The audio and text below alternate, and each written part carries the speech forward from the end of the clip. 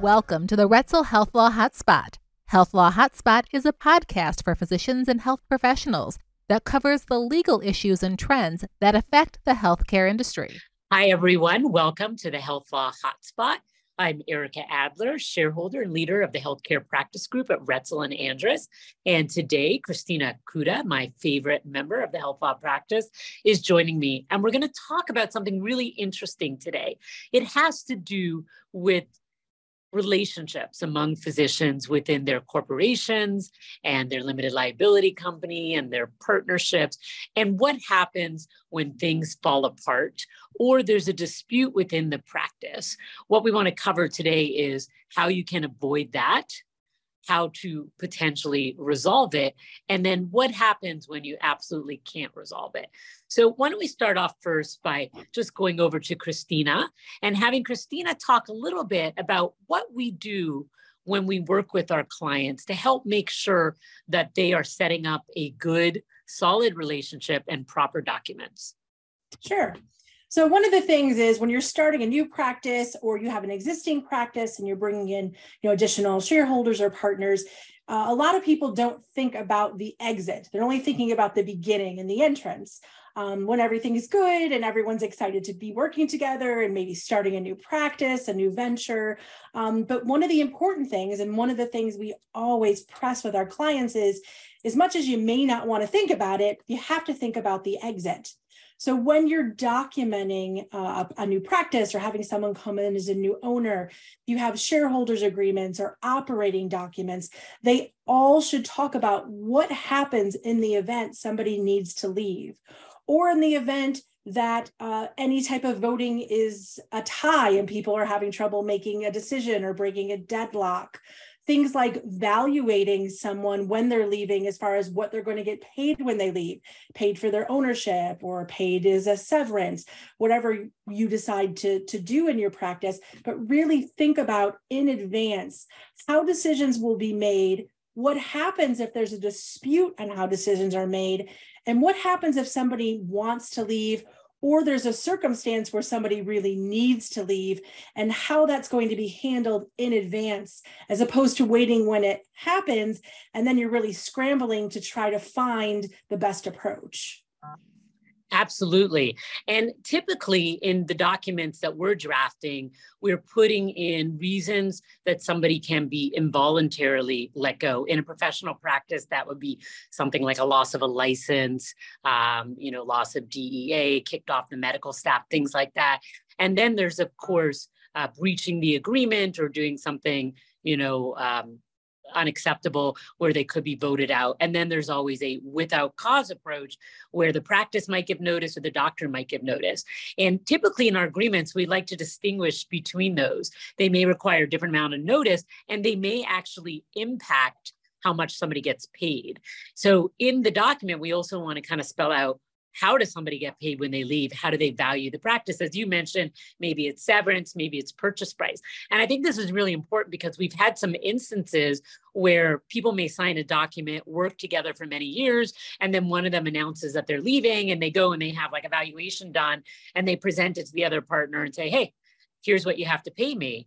And then when they come to me and I'm corporate counsel, I say, well, I don't understand. You have a shareholders agreement or you have an operating agreement. It has a formula in there and that's what you need to follow. And people are sometimes surprised. But at the end of the day, this actually can resolve a lot of dispute because if you've done a good job, the answers are in the document. How do we compute it? When is it paid?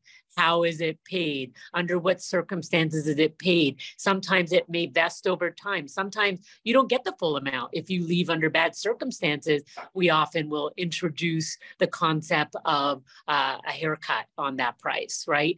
Some people like to use, going out and getting a valuation done as the actual formula, but that can be, super expensive. We don't always recommend, using that approach because a formula built into the contract, your accountant can work it out. Now, again, who does the formula for you? Sometimes people like to really say, the usual and customary accountant or something. I've actually had people get into fights over who's going to run the formula. If you have a very clear written formula, it really shouldn't matter too much who's running it. for you. And, you're really in a bad place if you're arguing over, who's running that formula for you. So I think I absolutely agree with you. Kind of setting out those parameters as a roadmap is so important. If somebody becomes disabled or they die, and then you're dealing like with their estate and not even them, we still have the answers in the agreement. And that makes everybody's lives so much easier. You don't have to spend a ton on legal fees. We just have to look at the document. Absolutely. And I think another thing too is you can have the best document with all the information you need, considering all the possibilities and what might happen in the future. But if it's not updated with really what you're doing and maybe changes that a practice has decided on over time, then it doesn't really reflect what the parties have agreed to most recently. We've had situations with clients where they'll come to us with a shareholders agreement and they'll say, okay, well, so-and-so is going to leave. So what do we need to do? And we'll say, okay, this is what they get paid. This is the amount of time. This is how it's calculated. And they'll say, well, that's not what we agreed to. And we find out maybe has been a decision made 4 years ago that they're going to value a buyout differently, or they're going to change the terms for how it's paid. But that actual shareholders agreement doesn't say that. And the problem you run into is, when it's a happy buyout, when someone's leaving under a good circumstance, people usually can agree. But let's say the practice has decided to change the way it does things and make it look different than what their documents say. If there is a contentious buyout, the person who is benefited by what the paper says versus what they've been doing for 10 years is going to say, well, we have to go by what the paper. And then the other person's going to say, but wait, we haven't done it this way for 10 years. The paper doesn't match what we're doing. And a lot of times paper wins. So you really want to make sure you keep things updated over time. And even just maybe once a year, once every couple of years, really look at these documents that talk about future implications and make sure they still reflect what the practice wants to do and what they've been doing historically. Absolutely right. And what's even more frustrating to us as lawyers is where maybe they've brought on new shareholders or shareholders have left and they come and they say, we need to have Dr. Smith, he's leaving, he's going to get bought out. And we have no record of a Dr. Smith ever having been a shareholder. That person was never joined to a shareholders agreement, or where you have somebody who actually has been a shareholder, maybe even compensated as an owner or a shareholder for all these years, and they go to leave and they're expecting a buyout and there's nothing in the document saying they're entitled to anything. So people I know hate to spend money on legal fees, but sometimes you're going to spend a lot more if a dispute arises and we can't find the answers in the document because we didn't take the time to document, right? Yeah. So we've worked with practices, again, in the past that maybe haven't wanted to maybe properly document a buy-in. And it is because they didn't want to spend legal fees. And I understand that. But then there's a dispute with that person. They go to leave. And now they're spending a lot more time and money working with us than if we had just properly done the documents at the beginning for them. So these are one of the circumstances where it can be a real detriment to kind of be penny wise and pound foolish.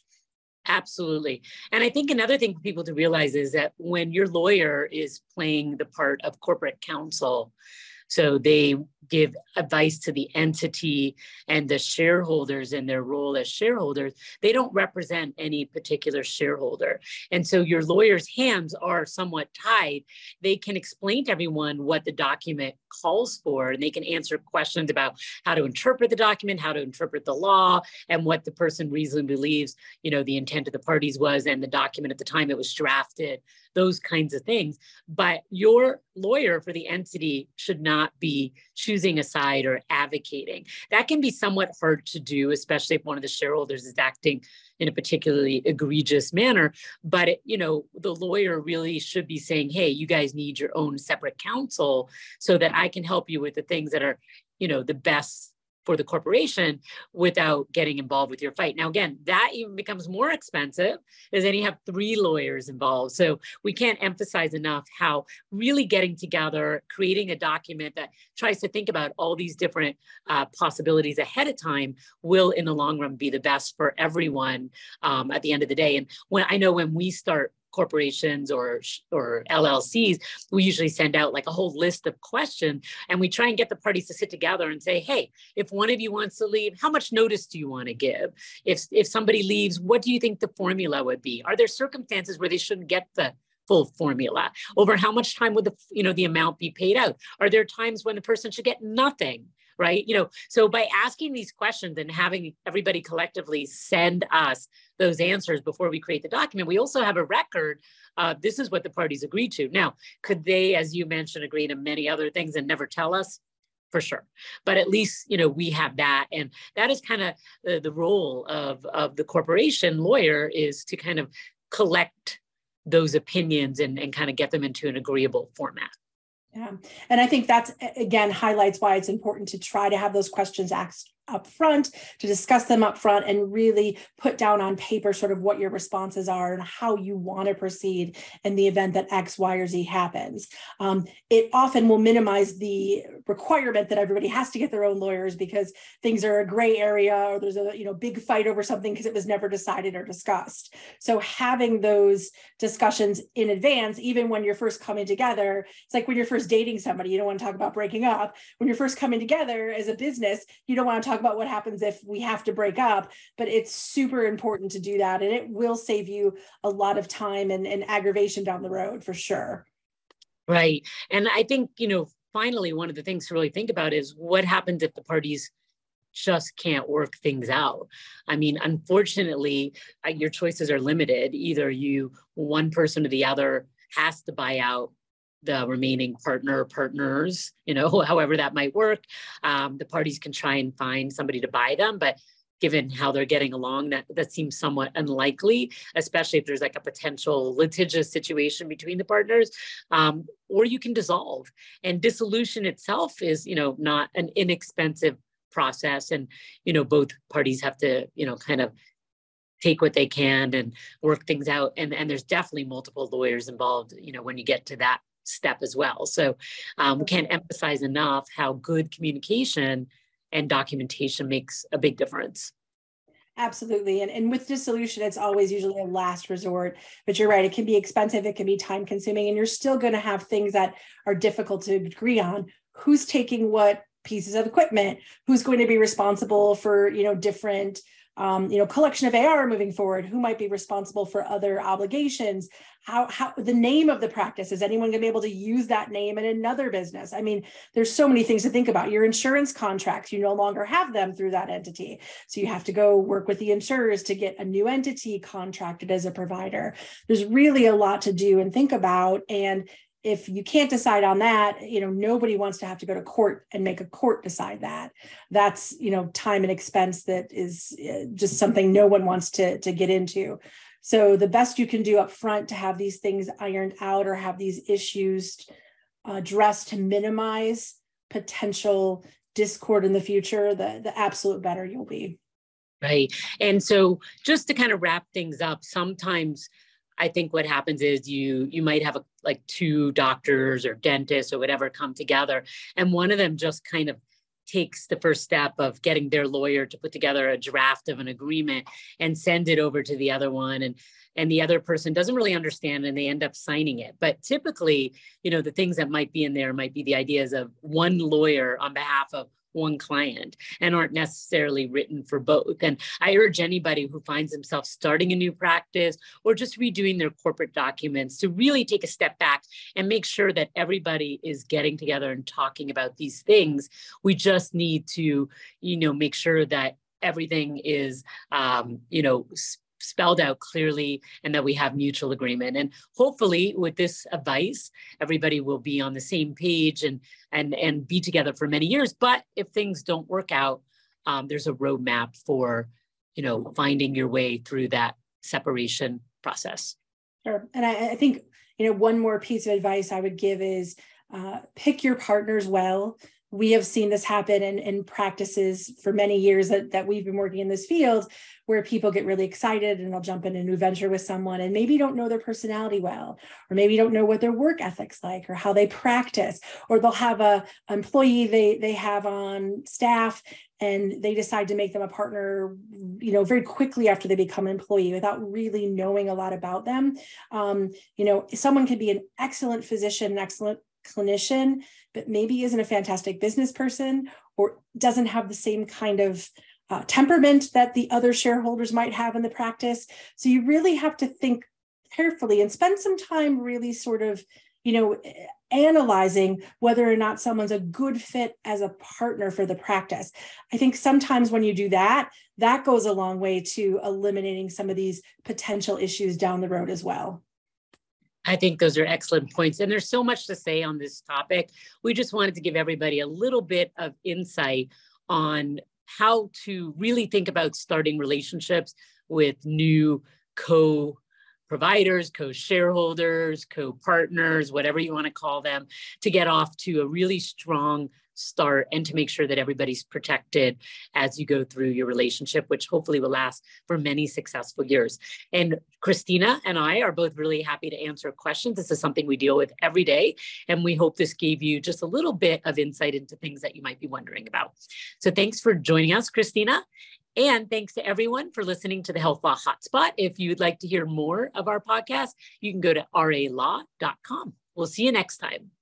The Retzel HealthLaw Hotspot is made available by the firm and its attorneys for educational purposes and to provide general information, not to provide specific legal advice. Use of the Retzel HealthLaw Hotspot does not create an attorney-client relationship between you and the firm or any of its attorneys. The Retzel HealthLaw Hotspot should not be used as a substitute for competent legal advice, and you should contact an attorney in your state about any legal needs or questions you may have.